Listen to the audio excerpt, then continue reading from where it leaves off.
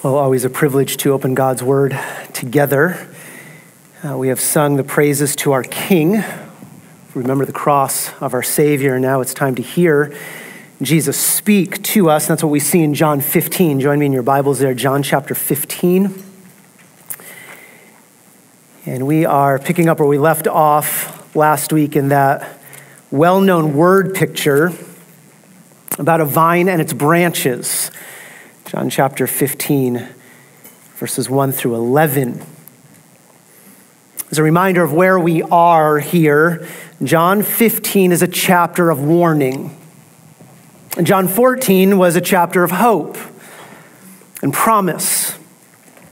But as chapter 15 opens here, Jesus and his apostles have left the safety and the security of that upper room. You see that at the end of chapter 14, Jesus says, "Get up, let us go from here." They've begun to make their way to the Garden of Gethsemane. And Jesus knows full well what is about to take place in a matter of moments. In fact, chapter 13, verse 27, you remember Jesus' words to Judas, "What you do, do quickly." He sends the betrayer away to do his worst. Jesus knows the power of darkness that is about to set upon him. He knows that his departure is near. He knows that his time with his apostles is short. And so he focuses his final few moments with these men to prepare them for two main threats, two gospel threats they will experience the moment he is taken from them. Can broaden this out. Gospel threats we experience today as believers. These are threats that will span the time between Christ's arrest and his return. And the two main threats Jesus warns about here, first, it's a threat of gospel deception. Gospel deception. And the second is the threat of gospel persecution. Gospel deception and gospel persecution.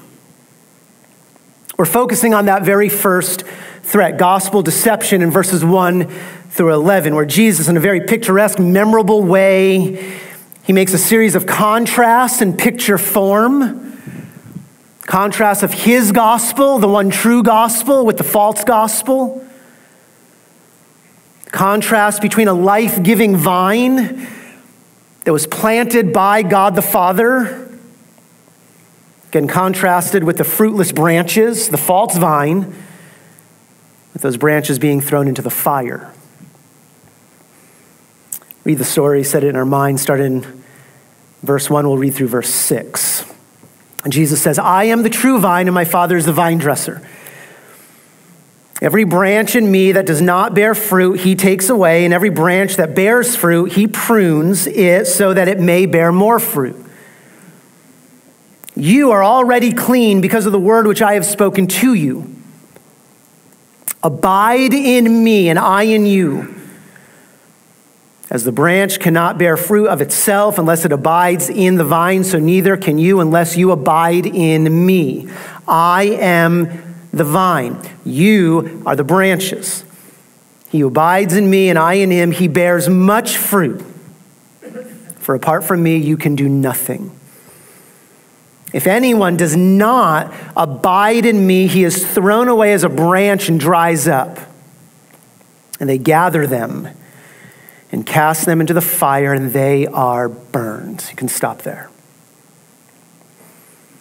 Remember from last week, we're breaking up the story here. Two movements. We first have the false gospel warned, and then we have the true gospel pictured. We're in that first movement, the false gospel warned. And Jesus is giving four warnings of this false gospel. We saw the first two last week, four warnings, but the first was this. Warning number one, false gospels are Christless gospels. False gospels are Christless gospels. The story is clear. This is how Jesus starts. Only Jesus is the true vine planted by his Father. It's verse 1. I am the true vine. My Father is the vine dresser.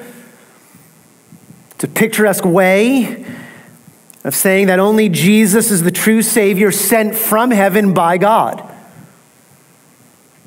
It's a way of saying that God's saving sap only flows through Christ.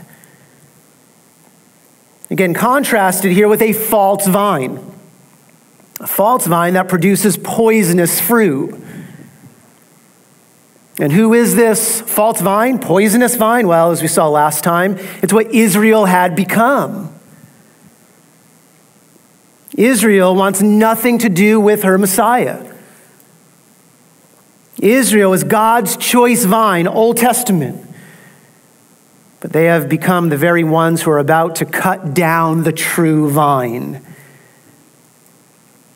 Israel, whose religious leaders are right now meeting with Jesus' betrayer, making plans for his arrest, preparing to turn him over to Pilate, who will condemn him to execution. We developed all of that last time, but the main point is simply this: Jesus is the only vine through which his saving sap flows. Jesus is the only way to God. And there are other vines out there, other false gospels. And those false gospels claim that there are other saviors, other doors into God's house, other gates to God's pasture. But throughout this entire gospel, what has Jesus said? I am, and then follow it up. I'm the only one. Here, he's the only vine. Yes, there's barren vines, there's poisonous vines, but he's the vine that the God has given. It's the first warning. False gospels are Christless gospels.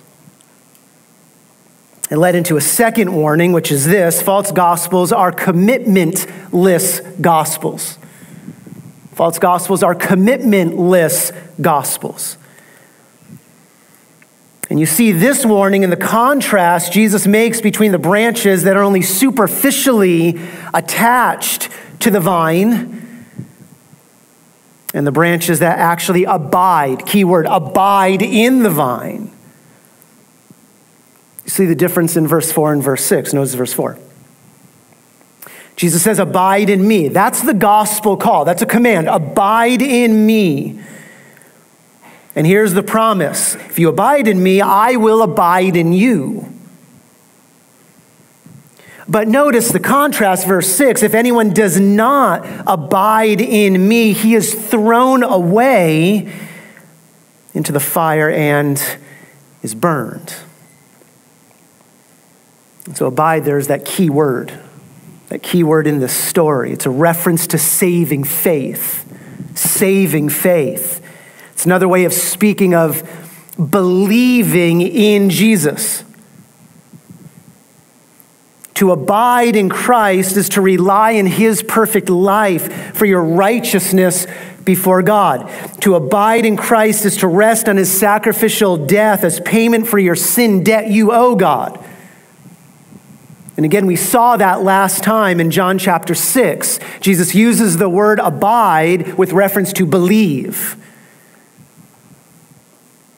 But here Jesus uses abide and not simply believe. Why? Because he's driving home something, and it is this: saving faith remains, it abides, it continues.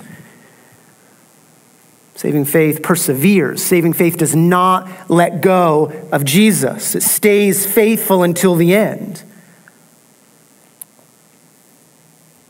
This has been the contrast between the Gospels throughout this book. Saving faith is a lifelong commitment, not a temporary attachment. Saving faith is permanent, not passing. And so grasp the scene here, and this makes sense why Jesus would use this word abide, because Jesus knows the temptation these apostles will face, again, in a matter of moments. They will soon see Judas, one of their own. They will see Judas betray Jesus with a kiss. And then even more, they will see the religious leaders treat Jesus as a blasphemer. And then they will see the Roman soldiers arrest Jesus in chains. And then they'll see him hang on a cross. Here's the temptation. Will they continue to abide in Christ? Given all of that, will they be persistent in their faith, continual in their faith? Will they believe in him and rest in him? Will they cling to him through all of that? Or will they show themselves to be that sucker plants like Judas? Judas attached himself superficially to the vine, to Jesus. But again, that was short-lived. Again, to the point. Saving faith is abiding faith. Saving faith is abiding faith. It's remaining faith, persevering faith. And thus, false gospels are commitmentless gospels. Think of Jesus' words in Mark 13. It is only the one who endures to the end who will what? Be saved. Think of Jesus' words back in John 8. It is only if you continue, that's the word abide. Only if you abide, remain, continue in my word, then and only then are you truly my disciples, truly saved, truly attached to the vine. And so do not be deceived. Do not be deceived. A gospel that costs you nothing, a gospel that does not call for commitment is worth nothing. It's worth nothing. So that's where we left off. It brings us to the third and fourth warnings this morning. Start with warning number 3 here. Warning number 3 is this: false gospels are also fruitless gospels. False gospels are also fruitless gospels. And at this point now, Jesus is answering the necessary question. The question is this: how do you know if you are truly abiding, believing in the vine? How do you know that? That should be the question we're asking at this moment. How do you know if you are truly attached to God's saving sap? Use Jesus' imagery. How do you know that Christ is indeed your Savior? Well, the answer to these questions, according to Jesus, is not because you can recite the gospel message. That's not Jesus' answer. And it's not because you have sound theology, because even the demons believe that. And it's not because you have attached yourself to the people of God. That's something Judas could have said. And it's not because you have confessed Jesus with your mouth sometime in the past. Again, that's something Judas could have said. Even the demons have confessed Jesus. You are the Son of God. None of those answers are sufficient reasons to find assurance of our attachment to Christ. None of those are proofs of God's saving sap flowing through you. No, Jesus' answer is far different. Jesus' answer is that the mark of true salvation is that you bear fruit. You bear fruit. That's Jesus' mark. That's Jesus' answer. Outside of that word abide, fruit is the most important word in the story. It's obvious. 5 times it's used in the first 6 verses, 8 times through verse 10. The point of the story is that bearing fruit in our lives is the only visible mark that proves the genuineness of our faith. Look at verse 8. This is clear. Verse 8. My Father is glorified by this. By what, Jesus? That you bear much fruit. Now watch. And so by doing this, you put on display, visible way. You prove to be my disciples. You showcase the genuineness of your faith. Saving faith is dynamic faith. Saving faith does not hibernate or lie dormant.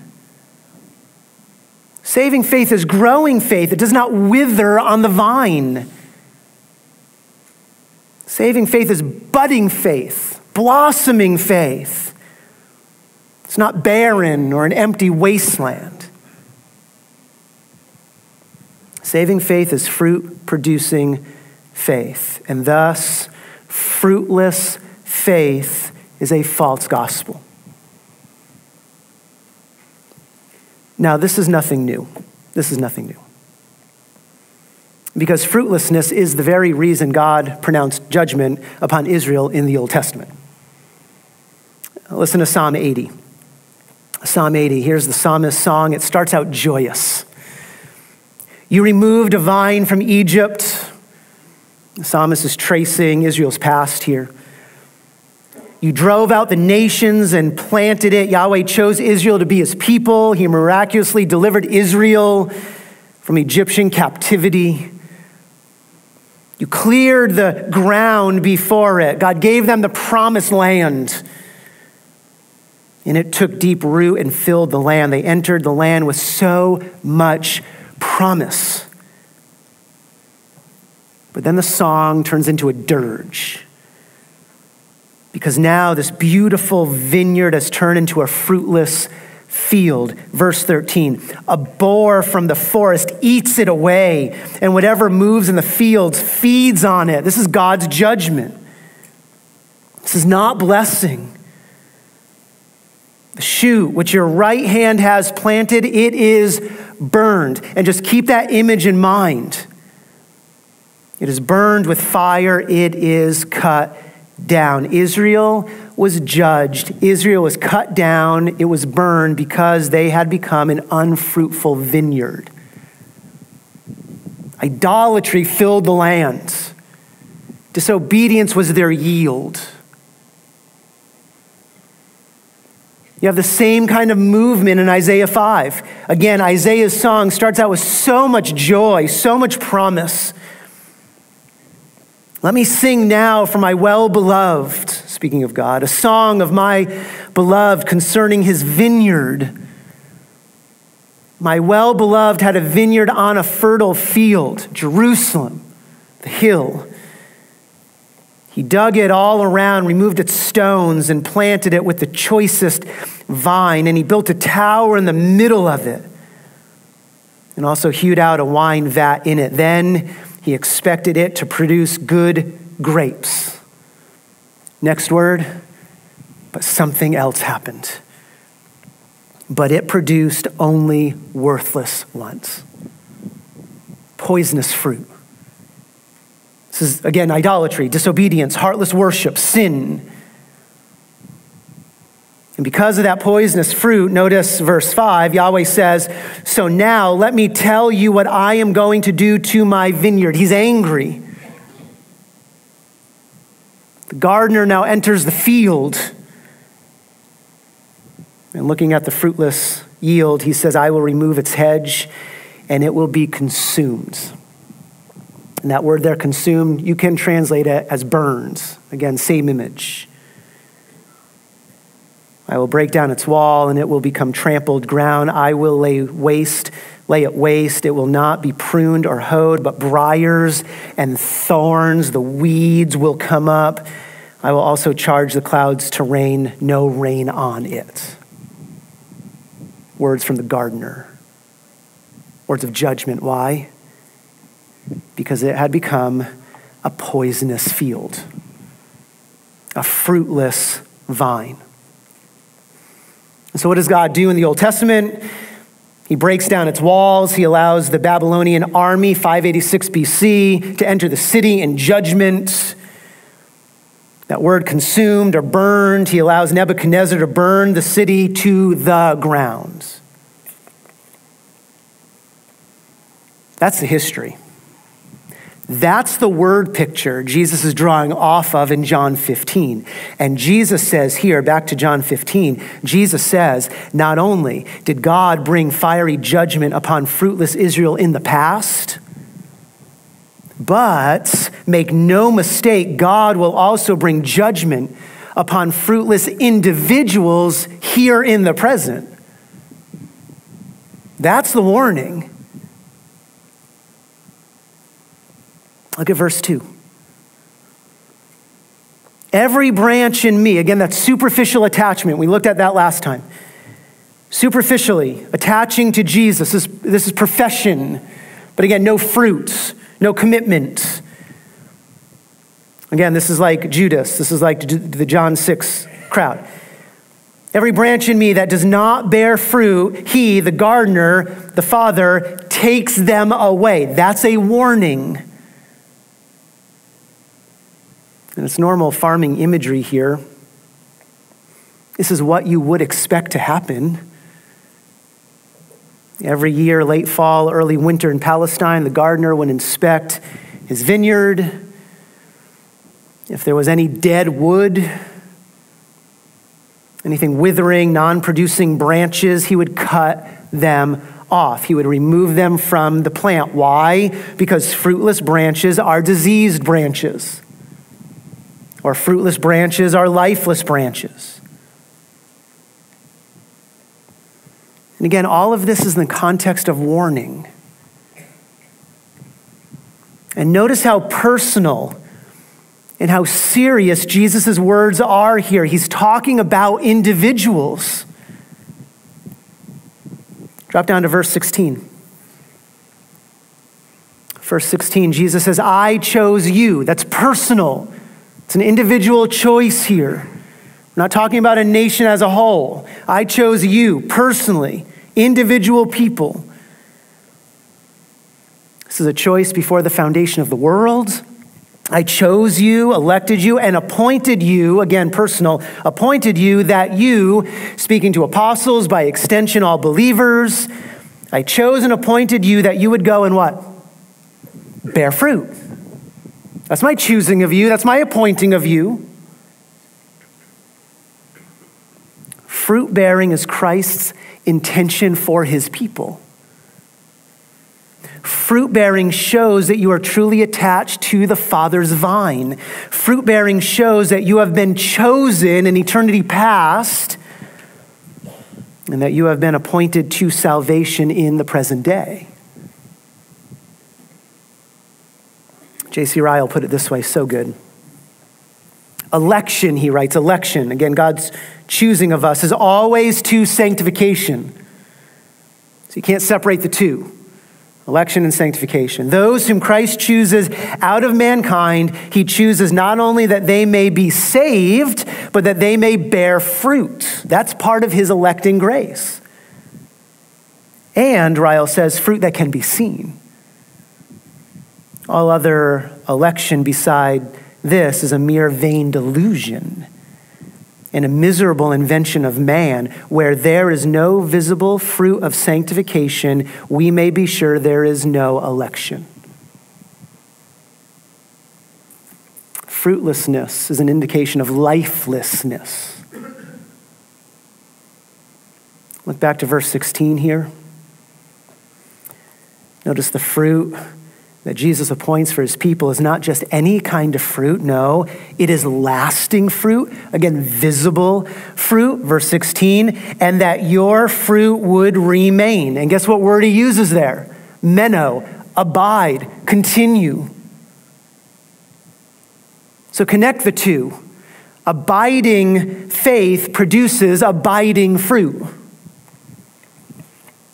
While temporary, selfish, superficial faith produces temporary, selfish, superficial fruit. And it's good for one thing, to be thrown away. Now again, this should not be new for us to hear. It was Jesus who said, you will know them by their what? By their fruits. It's made evident, clear. It was Paul who wrote, for we are his workmanship, created in Christ Jesus for what? Why does God create us? Why does he choose us? What does he appoint us to? Created in Christ Jesus for good works, good fruit, lasting fruit. And notice the connection now to election, which God prepared beforehand from eternity past. so that we would walk in them. Think of Titus 2 and notice the connection now to the death of Christ, fruitfulness to the death of Christ. He gave himself for us to redeem us from every lawless deed. That's sacrifice. And to purify for himself a people for his own possession, zealous for good deeds, zealous to produce good fruit. Christ redeems us, yes, from sin, but he redeems us unto holiness, unto fruitfulness. Again, the point is simply this: Christ's choosing of us was not only a choosing for heaven. No, it's also a choosing for fruit bearing. And Christ dying for us was not only to pay for our sins, but also to secure our obedience. And thus, for the branch that has no fruit, no life, no true attachment to the vine, it has, again the warning, no value to the farmer. It's a weed, it's a tare. And so back to verse 2. The gardener, and this is God the Father, he takes that fruitless branch away, and then verse 6 explains what the Father does with that branch. Verse 6, if anyone does not abide in me, this is a universal truth now. I think Jesus has Judas in mind. It goes beyond that. To anyone, every Judas-like believer, any barren branch, if anyone does not abide in me, he is thrown away. He dries up. He's good only for kindling. And the gardener saves them until the right time in the story and then gathers them. This is a reference now to final judgment, where every unbeliever will be gathered to stand before Christ at the great white throne. And they will be cast into the fire and they are burned. Same imagery of Psalm 80 and Isaiah 5. It carries over. This is a reference to eternal hell. Now, some would want to interpret this warning of fire and burning of these fruitless branches as a threat of you losing your eternal reward. That's one interpretation. But that cannot be what Jesus means here. He is referencing hell. Let me give you two reasons why this is a reference to eternal hell. Two reasons. Number one, because fire is a common Jewish description of divine judgment upon unbelievers. This is a common picture. Think of Exodus 9. Yahweh sent down fire to the earth. Leviticus 10, fire came out from the presence of Yahweh and consumed them, and they died before the Lord. Or Deuteronomy 32, for a fire is kindled in my anger and burns to the lowest part of Sheol. So fire very often is an Old Testament description of divine judgment upon unbelievers. But second, perhaps even more significant, is that this image of fire and this image of burning has been used by Jesus himself numerous occasions throughout his ministry with reference to only one place, and that's eternal hell. Think of Matthew chapter 5. Jesus warns of the fiery hell. He uses the word Gehenna. Gehenna, that's the word for the garbage dump, the ready-made picture of what hell is about, the garbage dump in Jerusalem. Think of Mark 9. Jesus describes hell as unquenchable fire. Think of 2 Thessalonians chapter 1, verse 7. where Paul writes that the Lord will be revealed from heaven with his mighty angels in flaming fire. And what does he do? He deals out retribution to those who do not know God and to those who do not obey the gospel of our Lord Jesus. They have no fruit. There's no obedience. You can compare John 15 with Matthew 13 and the wheat and the tares. There, Matthew 13, Jesus says the tares are gathered up and burned with fire. And then no, so shall it be at the end of the age. That's final judgment. The Son of Man will send forth his angels and they will gather out of his kingdom all stumbling blocks. It's very familiar now, similar to the fruitless branches. They'll be gathered. And those who commit lawlessness, again, poisonous fruit, and they will be thrown into the furnace of fire. In that place, there will be weeping and gnashing of teeth. This is a reference to eternal hell. You can trace this fire judgment imagery throughout the rest of the New Testament. This is John the Baptist warning every tree that does not bear good fruit, it is cut down and thrown into the fire. And he promises of the Messiah, his winnowing fork is in his hand, and he will thoroughly clear his threshing floor, again, eternal hell, and he will burn up the chaff with unquenchable fire. This is common language.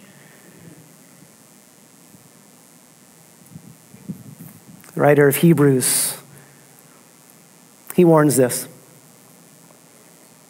For ground that drinks the rain which often falls on it and brings forth vegetation, fruitfulness, that ground receives a blessing, salvation, joy. But if it yields thorns and thistles, it is worthless, it is fruitless. And notice, close to being cursed. That is to say, it's on its way to judgment. And it ends up being burned. And so all of that throughout the New Testament, even the Old, all of that references to eternal hell. And so it comes as no surprise then. No surprise that in Revelation chapter 20, as the conclusion now of history, the conclusion begins, you have this statement. I saw a great white throne, and on that throne sat Christ himself. And I saw the dead. This is now all unbelievers. I saw the dead. It's only unbelievers. The great and the small. Everyone's there, every unbeliever. Standing before the throne. They've been gathered. They've been brought. And books were opened, and the dead were judged from the things which were written in the books according to their deeds. Here's Christ's judgment based upon the unbelievers' poisonous fruit. And based upon that judgment, notice verse 15, they are thrown into the lake of fire. That's the warning Jesus issues here. In verse 6. Fruitless gospels are poisonous gospels. Do not be deceived. Fruitless branches will be burned.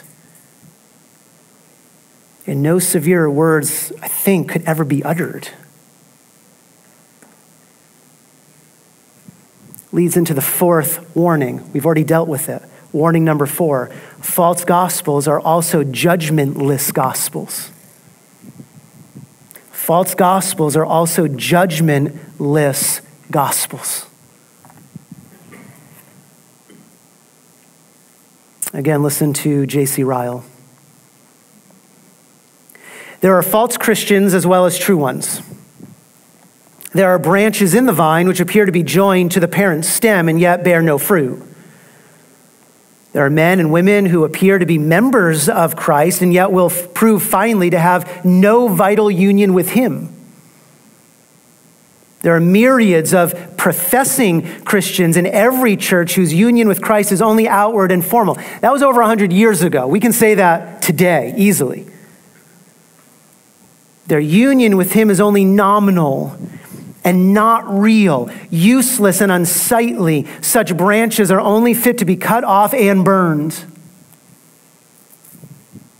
Just so will it be at the last day with false professors and nominal Christians. Their end, except they repent, will be destruction. They will be separated from the company of true believers and cast out as withered, useless branches into everlasting fire. They will find at last whatever they thought in this world, that there is a worm that never dies and a fire that is not quenched. Again, these are the warnings from Jesus. False gospels are Christless gospels, commitmentless gospels. Here, fruitless and judgmentless gospels. Now let's bring some application. That's the story on one side of it. Let's bring some application. I want to give you 3 ways you can apply these words, these warnings. First application. We can examine our own faith. We can examine our own faith, our own commitment to Christ to see if we are truly abiding in our Savior. This is a personal application. We can see if we are truly attached to God's vine, if we have truly come to Jesus in saving faith. And I get this application from Peter, who says, be all the more diligent, do the hard work, be diligent in this to make certain about his calling and choosing of you. That's Peter's challenge to his readers. And no doubt in the back of Peter's mind is Judas. He saw this firsthand. He saw how close someone could be to Jesus, how much they could look the part, how good someone could be at fooling the onlookers. All while truly never belonging to the vine. Peter's command here is make sure you're not a Judas branch. Paul says similar words. Test yourselves, he says, to see if you are truly in the faith. Test yourselves. Examine yourselves. And amazing, both of those commands to test our faith, they're written to churches. This is not to the world. It's to the church. And so how do we test this? What do we look for? How do we examine ourselves? Again, back to verse 8 here. Verse 8, my Father is glorified by this, that you bear much fruit and so prove to be my disciples. What are we looking for? What fruit proves this? Just want to give you some general, we'll look at these more in the weeks to come. Here's some general fruits that prove the reality of your faith. The first fruit is, are you satisfied in Christ's love for you? Are you satisfied in Christ's love for you? Or is it secondary, tertiary? Look at verse 9. On the heels of this conversation of being fruitful, and Jesus says here in verse 9, just as the Father loved me, I have also loved you. Abide in, cling to, be satisfied with, cherish my love. So do you seek the approval of this world? That's what you care about.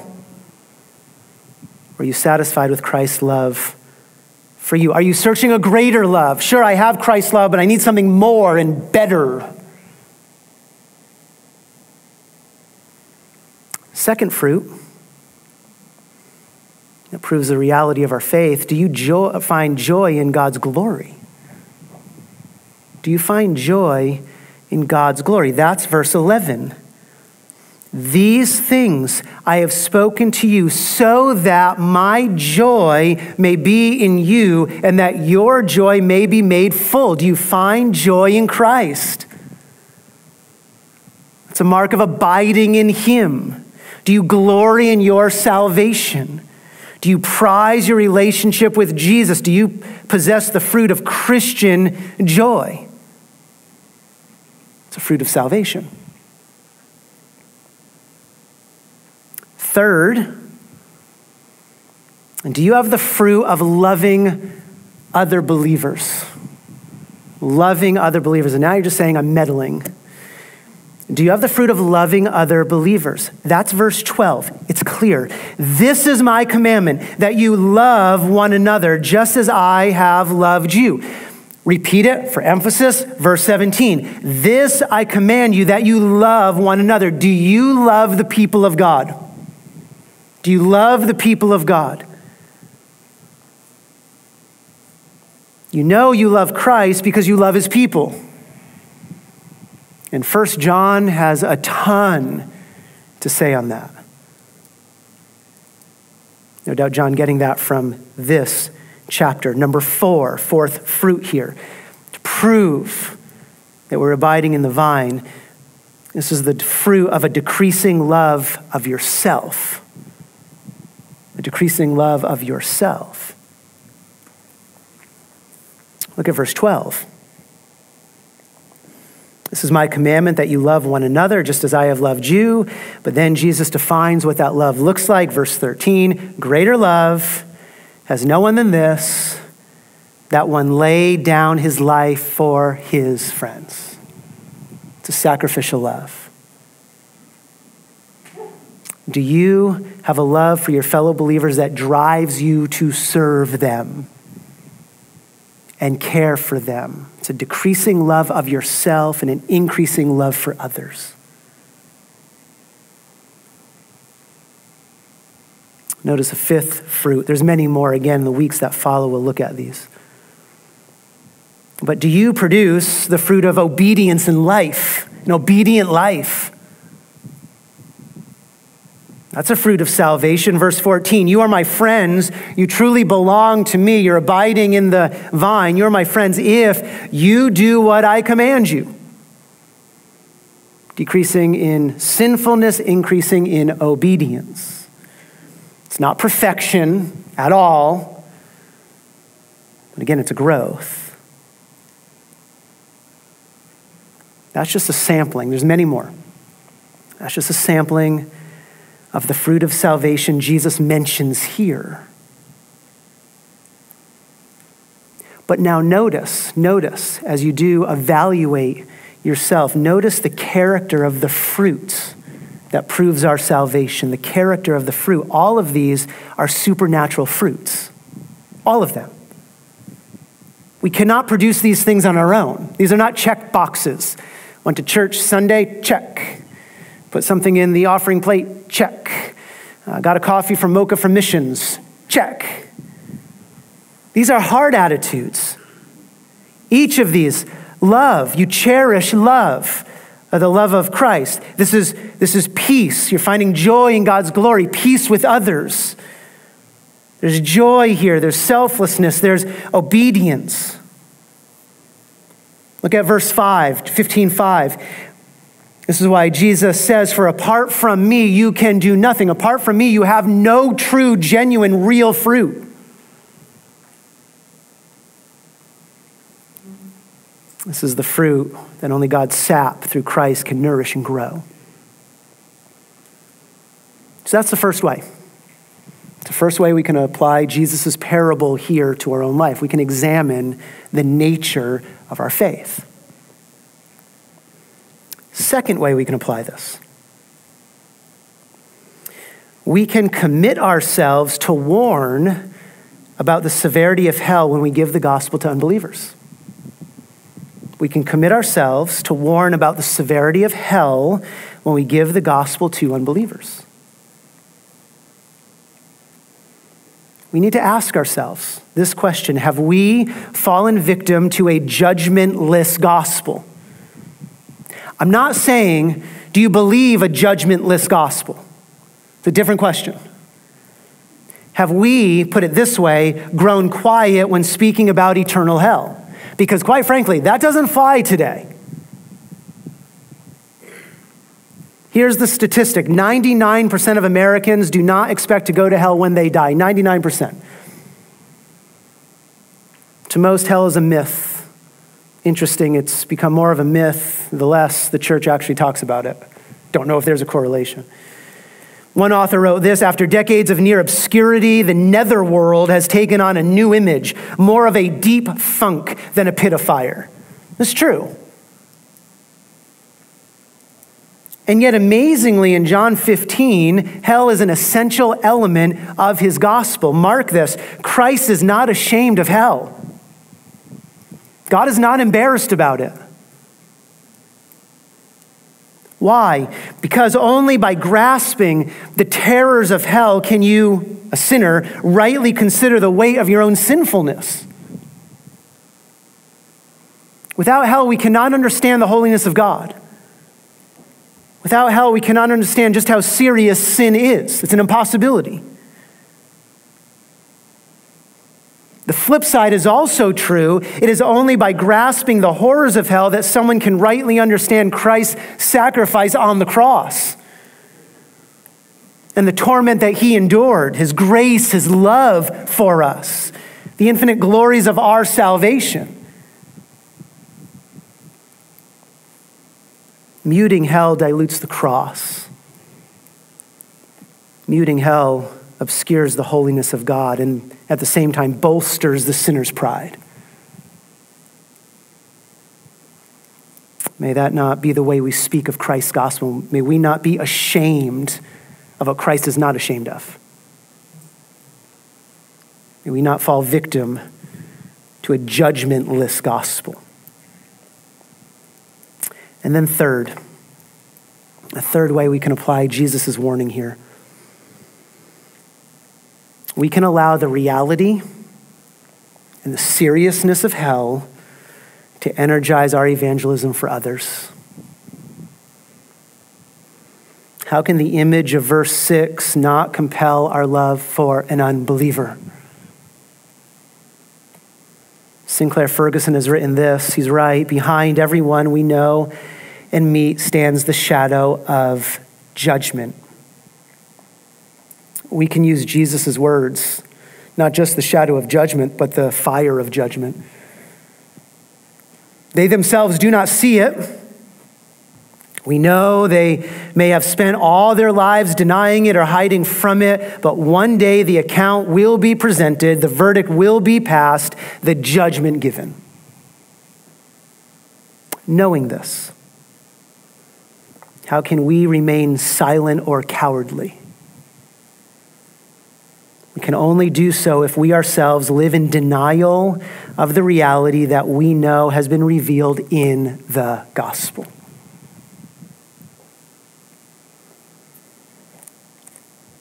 As we work our way through chapter 15, you will see that second threat. It's gospel persecution in verse 18.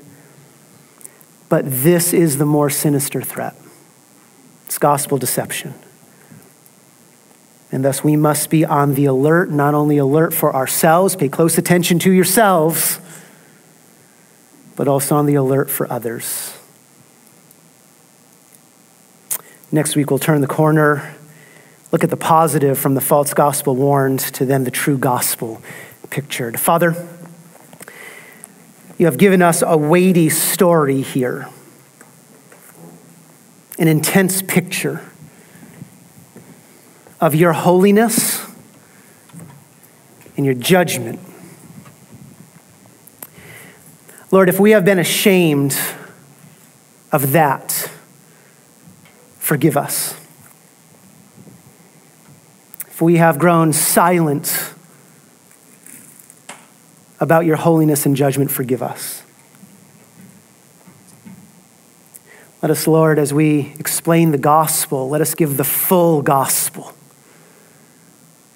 highlighting the glory of your grace and your holiness. Father, I also pray that you would, by the power of your Spirit, open up our eyes to see the nature of our faith. And that you would change the heart that you would attach those who perhaps are not attached to the vine, attach them to yourself and produce in them a fruit unto your glory. Pray this in Christ's name. Amen.